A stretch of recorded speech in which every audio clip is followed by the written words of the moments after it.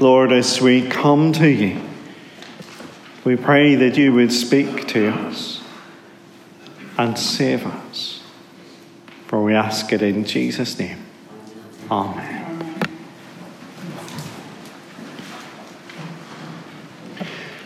Some of you may know this already, but you almost didn't have me as your rector. Our church youth club went on regular trips to different places throughout the year. And normally, when we were going swimming, we went to Portadown Pool. But once, and only once, as a special treat, we went to Shankill Leisure Centre in Belfast. And the reason we went there was because of the wave machine. So everybody would be in the pool having lots of fun, and then every so often a siren would sound, meaning that the next 10 minutes the wave machine would be on. And we had been in the pool for a while when the siren went off and the waves started up. And I was out from the edge and a little too far down the pool, and I went under. And I couldn't swim, and I still can't. Down I went, clutching and grabbing and trying to get to safety, but the other people in the pool, whether they were friends or strangers, thought that I was just having a laugh. And I panicked more and more. The lifeguards hadn't spotted me, and I was truly in danger that night. And then my rescuer arrived. Tommy was one of our youth club leaders. He saw what was happening. He pulled me by the hair and got me up out of the water and back to safety. A scary experience, plucked from almost certain death and brought back to dry land. So as we read of what happened to Jonah, my chest starts to tighten and my panic starts to rise at the thought of being under the water, not just in Shankill Leisure Centre, but in the open sea. But actually, it wouldn't really matter if you could swim or not in the open sea. To find yourself thrown overboard means certain death. There's no RNLI lifeboat coming for you. There's no Irish Coast Guard helicopter searching for you. There's just you and the wide open sea. You and the deep blue sea. Now, last week we saw how Jonah had got into this situation in the first place. God's word had come to Jonah, telling him to go east to preach against the city of Nineveh, one of the big cities of the Assyrian Empire, which is modern-day Mosul in Iraq. God had said, go, and Jonah said, no. He hot-footed it in the opposite direction, getting on a boat to flee to Tarshish, to modern-day Spain, running away from the Lord. But Jonah should have known, and he did know, that you can't run away from the God who made everything. The God who is present everywhere. And so a storm came on the boat, terrifying the sailors who cried to their small g gods. Jonah was blamed for the calamity when they cast lots, and he told them to throw him into the sea because it was his fault. When every other option failed, then the sailors did so, and at once the storm ceased, and the sailors worshipped the one true living God, the God of Jonah. But what happened to Jonah when he went overboard? We know from the end of chapter 1 that the Lord provided a great fish to swallow Jonah. And we know that he was in it for 3 days and 3 nights. And in chapter 2, we get to hear Jonah's prayer from inside the great fish. Now, as you look at it there on page 927, 928, as it's set out in the Pew Bibles, it looks a bit like a psalm, doesn't it? It's set out as poetry, the same as our psalms. And it sounds like some of the psalms as well. You might have noticed some connections maybe to Psalm 3, which we used earlier.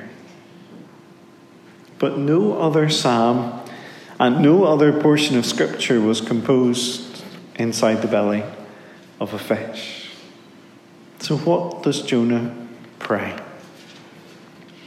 Well, in verse 2, he acknowledges that God heard and answered his prayer. He says, "In my distress I called to the Lord, and he answered me. From the depths of the grave I called for help, and you listened to my cry." No matter our circumstances, our feelings and emotions, no matter our location, even under the sea, God hears and God answers our prayers. That was certainly true for Jonah, and it's still true for us today. No matter how low we may be emotionally or physically, God will hear us when we call to him. And that's even the case when God seems to be the reason that we find ourselves in those low circumstances. Do you see how Jonah speaks so directly to God? Verse 3, "You hurled me into the deep, into the very heart of the seas, and the currents swirled about me. All your waves and breakers swept over me." In the deep, under the waves, swirled about by the currents, Jonah finds himself cut off from God, banished from his sight. Now, of course he isn't. God can see just as well in the darkness as he can in the light. But it seems that way to Jonah. And yet, even in that deep and dark situation, Jonah turns his sights towards God and his temple. He says, "I have been banished from your sight, yet I will look again towards your holy temple." Now, what's he saying there? Is he saying, I'm going to look towards God and pray to him?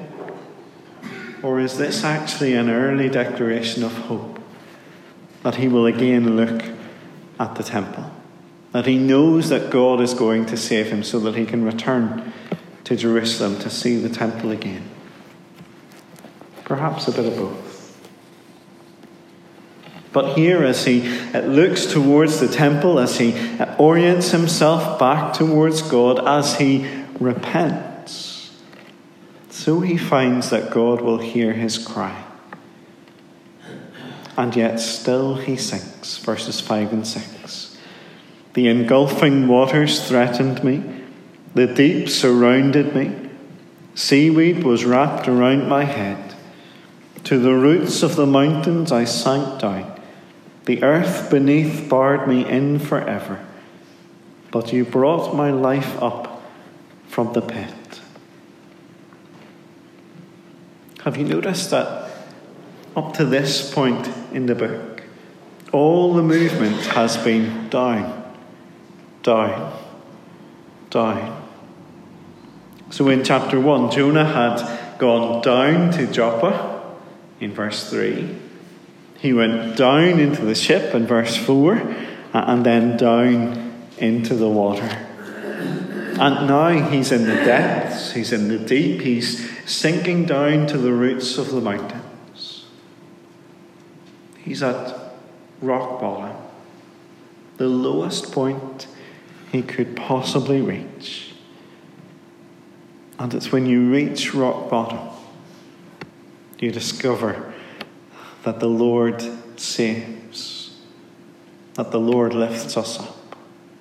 In a few moments, we'll use Philippians 2 as our creed tonight, reminding ourselves of how the Lord Jesus, equal with God, came down, down, down, in order to save us. He became one of us. He died, even the death of the cross, in order to be our rescuer. He descended to the depths that we had got ourselves into. He took the lowest place in order to lift us to the heights of his throne. The Lord is willing to save. The Lord is able to save. And the Lord will save all who call on him. Jonah himself is proof of this. Verse 7. When my life was ebbing away, I remembered you, Lord, and my prayer rose to you, to your holy temple. Jonah says that he was close to death, that his life was ebbing away. And in that moment, he remembered the Lord. He called on the Lord. It's why we can't be sure that so-and-so definitely isn't in heaven. You know the way sometimes someone dies and everyone thinks they're so bad. Well, they definitely can't be in heaven. What's to say what goes on between the person and God in their final moments? As Jonah shows here, as his life was ebbing away, he remembered the Lord and called out to him. Now, of course, it's better to be sorted long before those last moments as your life is ebbing away. To be sure of salvation without waiting for a deathbed conversion, because who can say whether you'll have a deathbed, let alone a deathbed conversion. But Jonah knows what happened with him. And the Lord heard his prayer. And the Lord answered his prayer. We see the contrast then between trusting in anyone or anything else and trusting in the Lord as Jonah's prayer comes to an end. He says, those who cling to worthless idols forfeit the grace that could be theirs. But I, with a song of thanksgiving, will sacrifice to you. What I have vowed, I will make good. Salvation comes from the Lord. Grace is available, but it takes empty hands to receive it. Empty hands ready to receive God's grace. You see, to cling to worthless idols, whatever they may be, means that we can't receive God's grace. We need to receive God's grace. We need to recognize that salvation comes only from the Lord. He is the one who saves, if we will come to him and call on him and receive from him.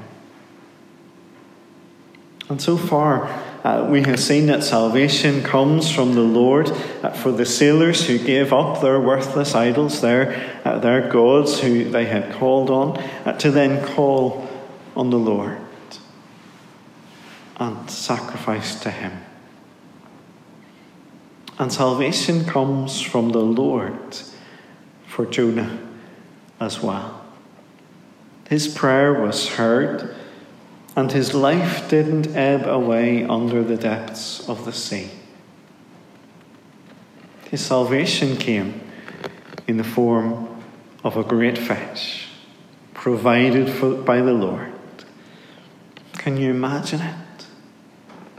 Being inside the fish for 3 days and 3 nights, the smell, the darkness, the general unpleasantness of the whole thing. And yet through it, God was acting to save Jonah. But when we think of it, to have witnessed the events of the first Good Friday, they also wouldn't have appeared very pleasant or very attractive. The bruised, beaten body of Jesus, bleeding, hung on the cross, abused and mocked by those who stood watching. And yet through that most unlikely of ways, the Lord is working for our salvation. The most precious event in the history of the world. And 3 days later, Jonah appears from the fish, a sign pointing to the resurrection of Jesus, as God continues to be in control of everything, commanding the fish to vomit him out onto dry land. Jonah's prayer acknowledges that salvation comes from the Lord, but it is also a declaration of praise to the source of his salvation. He speaks there of a song of thanksgiving and sacrificing. A few months back, I was in Dromore, and I happened to bump into Tommy. And we chatted for a moment or two, and he wanted to know where I was and how you all were looking after me and all those kind of things. And then we chatted about, well, what else could we chat about? That night in Shankill Leisure Centre. And once again, my gratitude to him was deepened. The one who had lifted me from the depths that night. The one who saved me from near death that night. You see, when we realise the depths from which we have been rescued, the desperate state of our sin, the nearness to certain death, how deep must our gratitude be to the Lord, who is our Saviour, who is the only one who can save. Because as Jonah reminds us, salvation comes from the Lord. Let's pray.